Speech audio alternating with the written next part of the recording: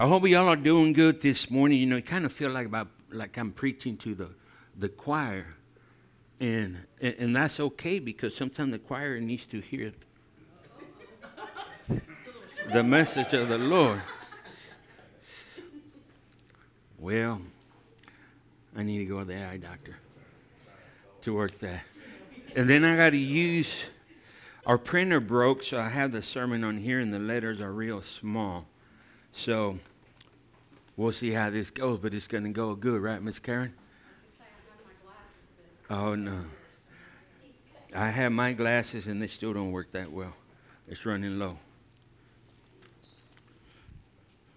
Oh, he's got another one.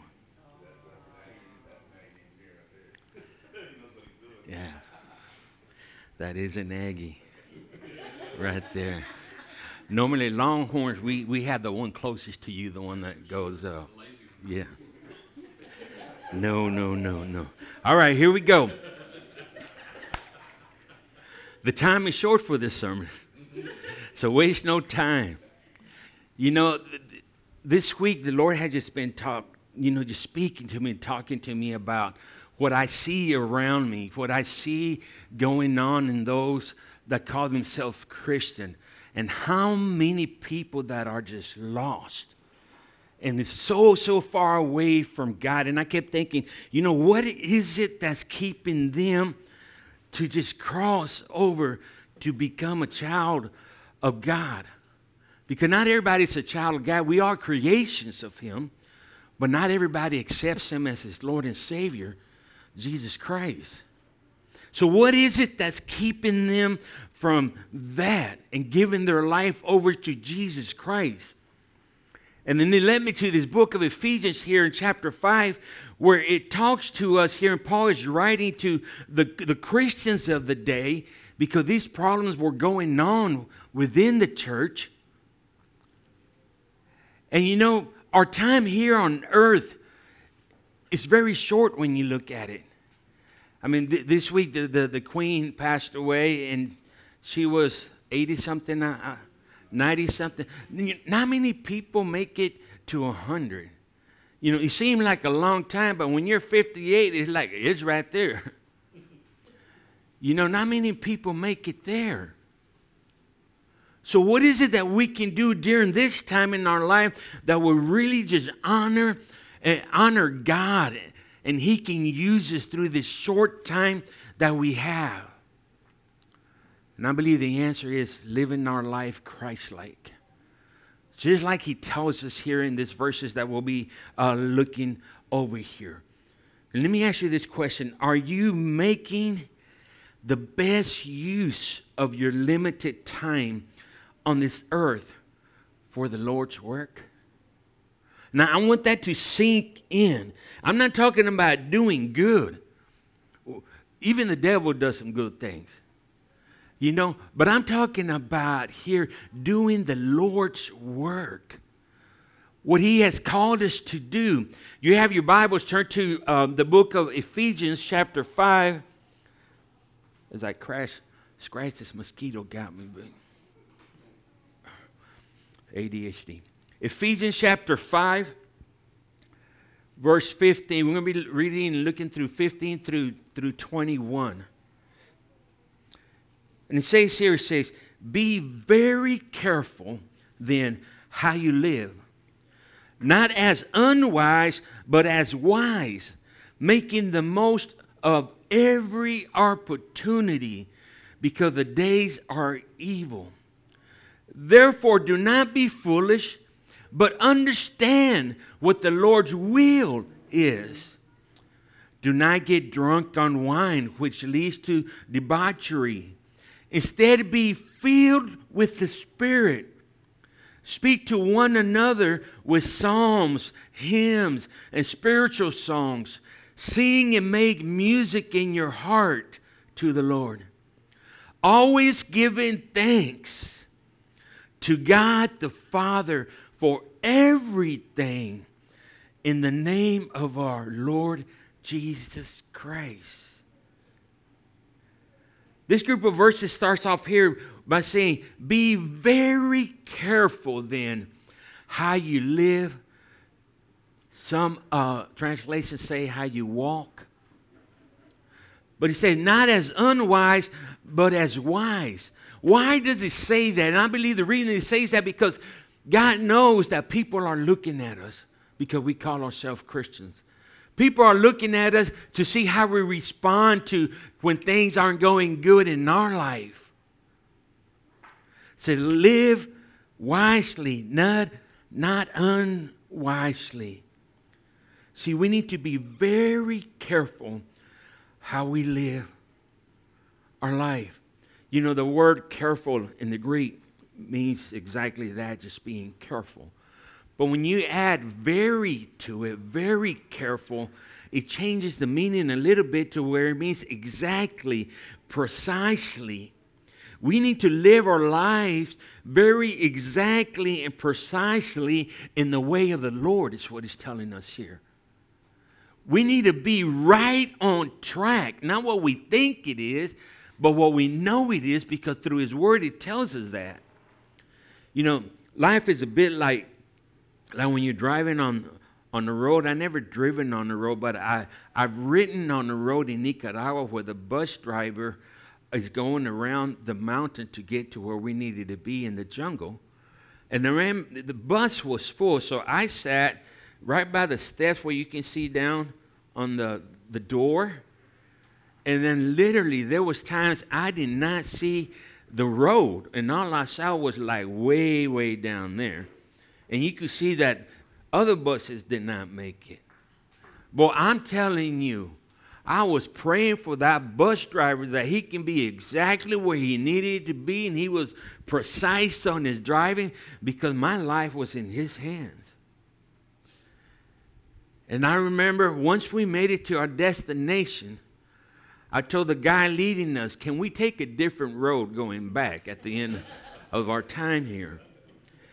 But live wisely and none wisely. He made a wise decision. We took a different road. It was a long way around, but hey, I enjoyed that. Verse 16 says, making the most of every opportunity. Other translation says time, because the days are evil. We are to make the most of this limited time that we have here on earth. The fact is that we don't know how long we got. We don't know when that last day on earth for us is. But God does. He does.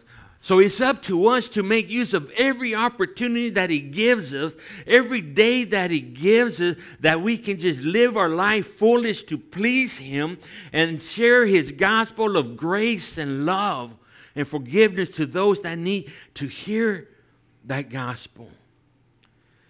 You know, God himself has appointed that time for us on earth. He's predetermined that time and of our life here on earth. And we know that our life will not go forever.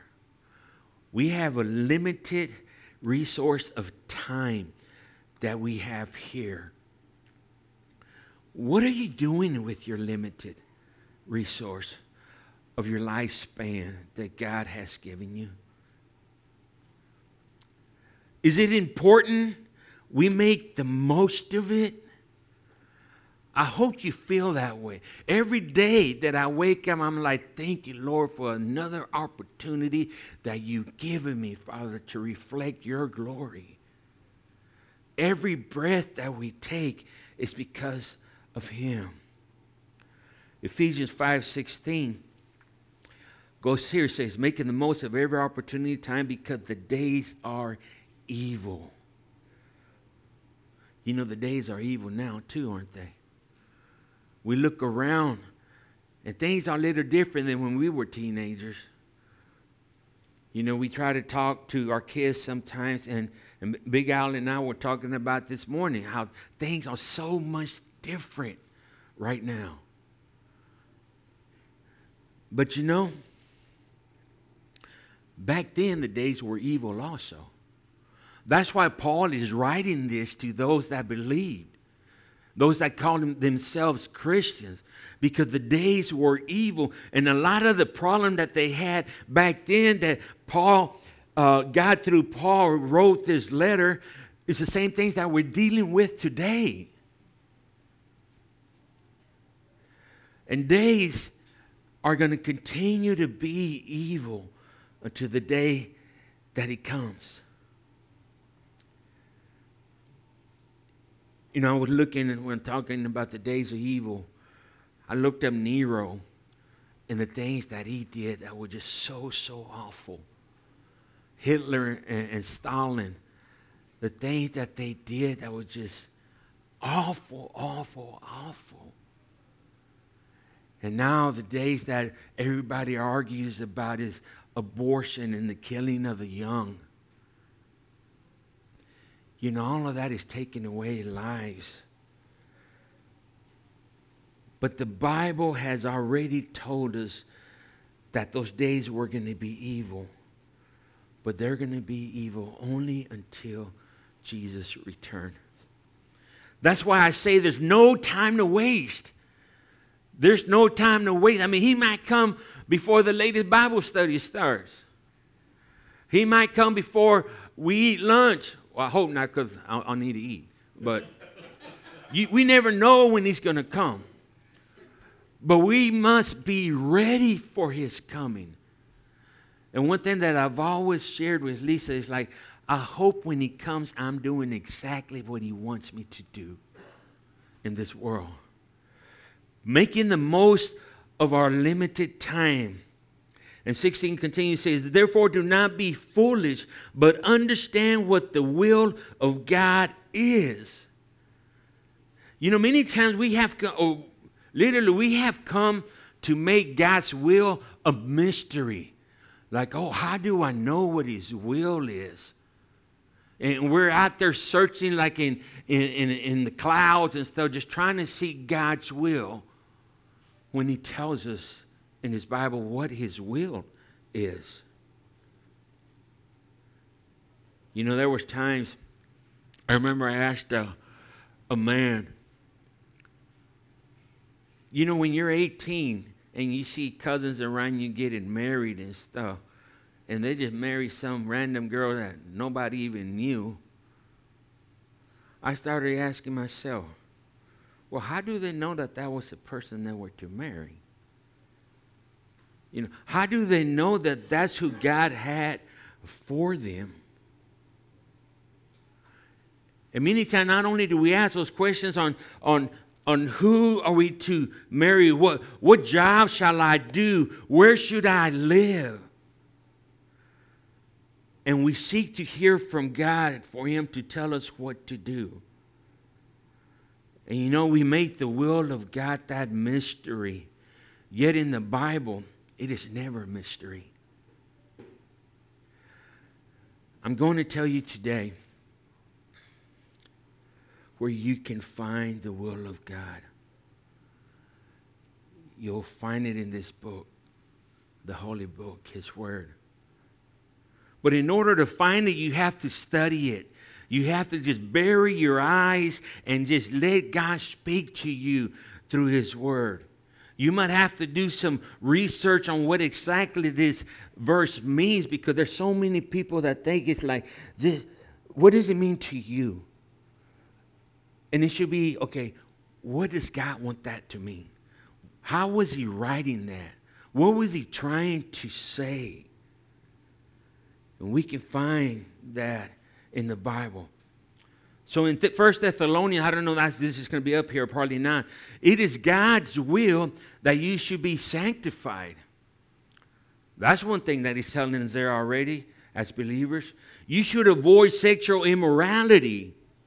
That each of you should learn to control their own body, that is holy and honorable, not in passionate lust like a heathen who do not know God, and that in this matter no one should wrong his brother or take advantage of him. And as you continue reading through Thessalonians, you will find other things in there that is mentioned, So in order to know what God's will is, you need to read in His Word, because it tells us God's will for His people is this. And then you find, see, the Lord's given us freedom. Freedom. I'm not one of those that perfect wife is just going to, that God has for us is going to just fall on my doorstep. But He tells us the type of girl we should look for. Don't seek somebody unequally yoked, because that'll get you in trouble. And that is so hard to get the students to understand. But there's a reason that God tells us that. I had to go to a comedy show to meet Lisa at a singles ministers conference. And then from that day, she never let me go. And I thank God for that, because she is literally the perfect person for me. Oh, I waited a long time. I was getting nervous because I met Lisa when I was maybe 29 or 30. Oh, man, I was old. 30. But then we got married quick. Now here we are 26 years later. And we still are in love with each other, even more than before. God gives us those freedom for us to use what He's taught us through His Bible in order to understand His will for us. It tells us in Ephesians 18, as we continue to move on. He says, and do not get drunk with wine. I was thinking about this because I hear people when I work with, and it's people that I just see in general that talk about how awesome of a great time they have, but they don't remember most of it. You know, and let me ask this. What is your idea of a great time? A really smashing great time. Think about what you regard as a good time. Then think about what your friends who are not Christians, who are not believers, or family members who are not Christians or believers, what do they regard as a good time? Is it the same thing? And if it is, something is going wrong. You know, the idea of a good time for some is just getting drunk, wild behavior. And that's something that's not new either. It started back in the days of Noah. And as you read through the scripture, and then you see the consequences of that sin that happened in their life. And that's why Paul is writing here this, because it was happening still during this time. And he had just gotten into those that called themselves Christ-like Christians. And he was trying to remind them who God is and what it is to live their life as a Christian. You know, he wouldn't have to write these verses unless there was a problem. And he did. A life that pleases God only by being filled with God Himself, filled with God the Holy Spirit. Verse 19 says, speak to one another in psalms, hymns, spiritual songs. Sing and make music in your heart to the Lord. Psalms, hymns, and spiritual songs. You know, hymns go beyond those Baptist hymnals we had back in the day. You know that, boy, I remember when they put me to lead music at our little church, I could tell 160, 159 in La Cruz. You already knew about memory. Where to go and you'd find that song. Victoria en Cristo, I think, was page 183. And you would sing that song. But there are hymns now also. Bill Gaither is one of the amazing hymn writers of today. Chris Tomlin is one of the amazing hymn writers of today. You know, I'm reminded, it says here, these are all songs that glorify God and praise and worship God. It tells us here that they sang these songs. And so too, some of our worship songs are based in the Psalms themselves. And it is good for us to base many of our worship songs on the Psalms. David was a great musician, the great songwriter. For example, there's a song that we sang. Remember, he tells us here to sing this hymn, these spiritual songs, these psalms to one another. And back in the day, there was this song that I still love today, and I was playing it last night, and I'm sure my wife and daughter were thinking, what is Dad doing? That song is old. The song that we sang, Mighty to Save. There's so much truth to that song. You know, and part of that song is addressing one another rather than God. Some of the songs that we just sang this morning are addressing one another other than God, but we're telling each other about how great is God. You know that song, How Great Is Our God? It's another wonderful and beautiful song. But Mighty to Save says, Savior, you can move the mountains. My God is mighty to save. He is mighty to save forever. All throughout salvation, He rose and conquered the grave. Jesus conquered the grave. You know, we have to remind people that that's what He did. He can move those mountains that get in the way. And it might be, those mountains might be some temptation that we just can't shake. He can.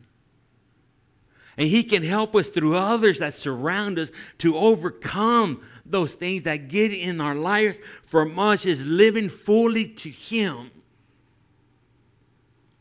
Because there is no time to waste.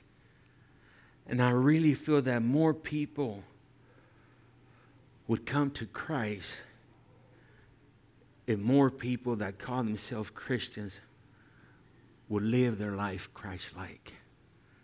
Because there's some out there that are saying, why should I live like Him? He's no different than me. But we need to allow just to God just radiate from us, that people ask you, there is something different about you.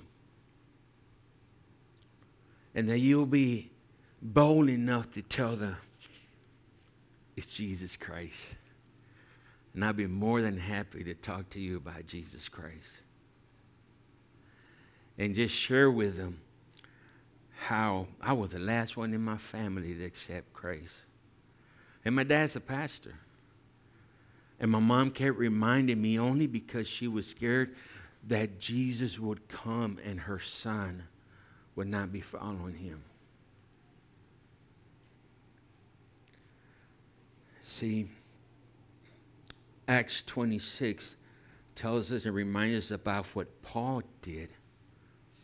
You remember when Paul got in Philippi, he got imprisoned, him and Silas, and they were there, and then they started singing, and they started singing real loud. And they started singing real loud so those around them could hear the message that were in the song. We don't know what they were singing. I really think they were just singing a sermon, the message that they wanted to say. And they were just making stuff up, just singing, because it would amplify in that jail. And those around there could sing. But this word here that we read says in verse 20, always giving thanks to God the Father for everything in the name of our Lord Jesus Christ. That's not easy to do. My mom worked with me a lot on that. To always give thanks, and she used to say, even if it hurts, give thanks to Him. And then she will read me the life of Paul and how Paul faced all of these struggles, but even in those struggles, he gave thanks to the Lord. And if anybody knew what getting in trouble was, oh, it was Paul. You remember the early days of Paul? He was the one that was putting the Christians in jail. And he did a complete 180. And he was bold for Christ. Acts 16:22 tells a little bit about the life of Paul. He said the crowd joined in attacking them. And the magistrates tore the garments off of them and gave orders to beat them with rods. And when they had inflicted many blows upon them, they threw them into prison, ordering the jailer to keep them safely. Having received this order, he put them in the inner prison and fastened their feet in the stocks. In the inner prison.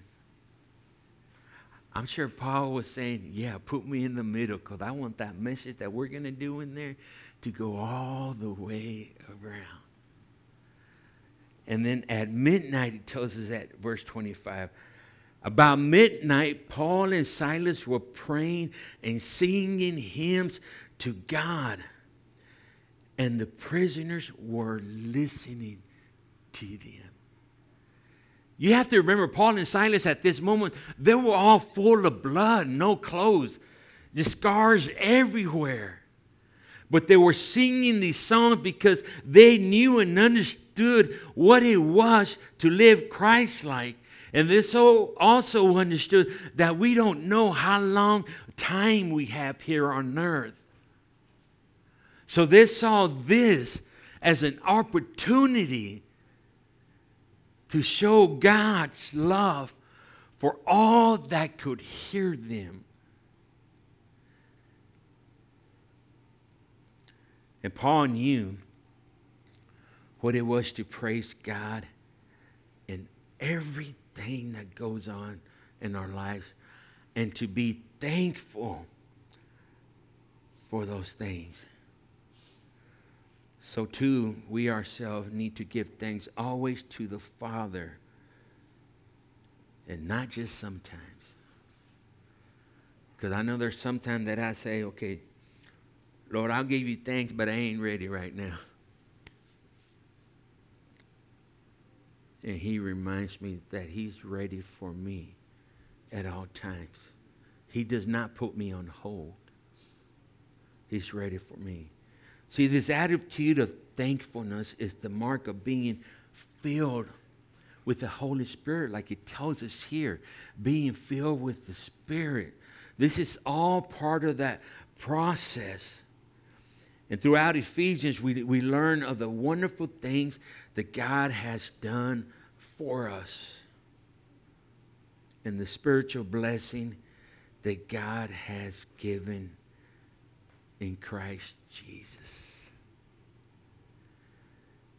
So how should we live our life? The answer is as Christ did.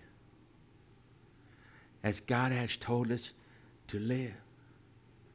Well, can I bend a little? No. It's just no, it'll cause more trouble in you. In you. We are either all in for Christ or we're not. Now, you give your life to Christ, and then there's a process. I believe in the process that takes you to the promise. But your eyes are still focused on God. Still focused on God. You know, I have these pedal cars that I brought home, at least the things that are junk. They are rusted, really rusted. But they're going to go through a process to where at the end they look brand spanking new. Oh, they're pedal cars already. But they're going to go through that process. I think one of them's older than my wife. Yes. But you know, we say that phrase, God is good, and then you say, all the time, then all the time. Let's remember that. Because sometimes we're wondering, okay, what's going on? Instead of asking, what is God trying to teach me through this? But we've had so many things break down at our house. Oh, my Lord, you name it, it's broke. You know, our microwave went down. We don't know what to do without a microwave. Like, we can't even heat up leftovers. And then you try to heat up leftovers, and it ain't the same. All the juice is gone because it's already evaporated. You know, and it's just, but we say, okay. I wrote down the serial number. I said, I'm going to look on Mr. Amazon and see what he has to say, how much those parts cost compared to our home warranty, see which one will get it done. There was no need to get mad at the microwave or anything. But even on the drive this morning, we were just asking, how did we do it before microwaves? You know? Let me ask you this. How did we do it before Christ? And how's your life different now with Christ? Amen. Let us pray. Father, Lord, I come to you in prayer, Lord, at this time. Just giving you, Lord, so much thanks, Father, for all the things that you do, Father, in our lives. Lord, I know there's been time that you've stretched me, Lord, but then I saw the final result, Lord. There was times, Father, that I felt that I was punched, Lord, but then I saw why, Lord. And there was times, Father, that I just felt that I was moving in the wrong direction, Lord, when I knew you were telling me to go that way, Lord. And now I know why, Father.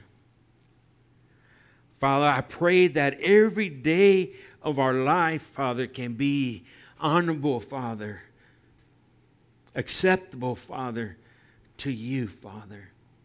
And I pray, Father, that those around us can see something different, Lord. Even those new believers, Father, that people can see, man, there's something different about you. What happened, Lord? I remember, Father, my dad at the gas station, Father, and all the friends that he had to let go. It's the first time back going to that gas station. And they were asking him, where were you last night? And he said, I was getting rest for church this morning. Thank you, Lord, for that example, Father. Father, we pray that you just use us this week, Father, to brighten somebody's life, Father, with your love, Father, and your grace and your mercy. What is your holy name that we pray in Jesus Christ? Amen.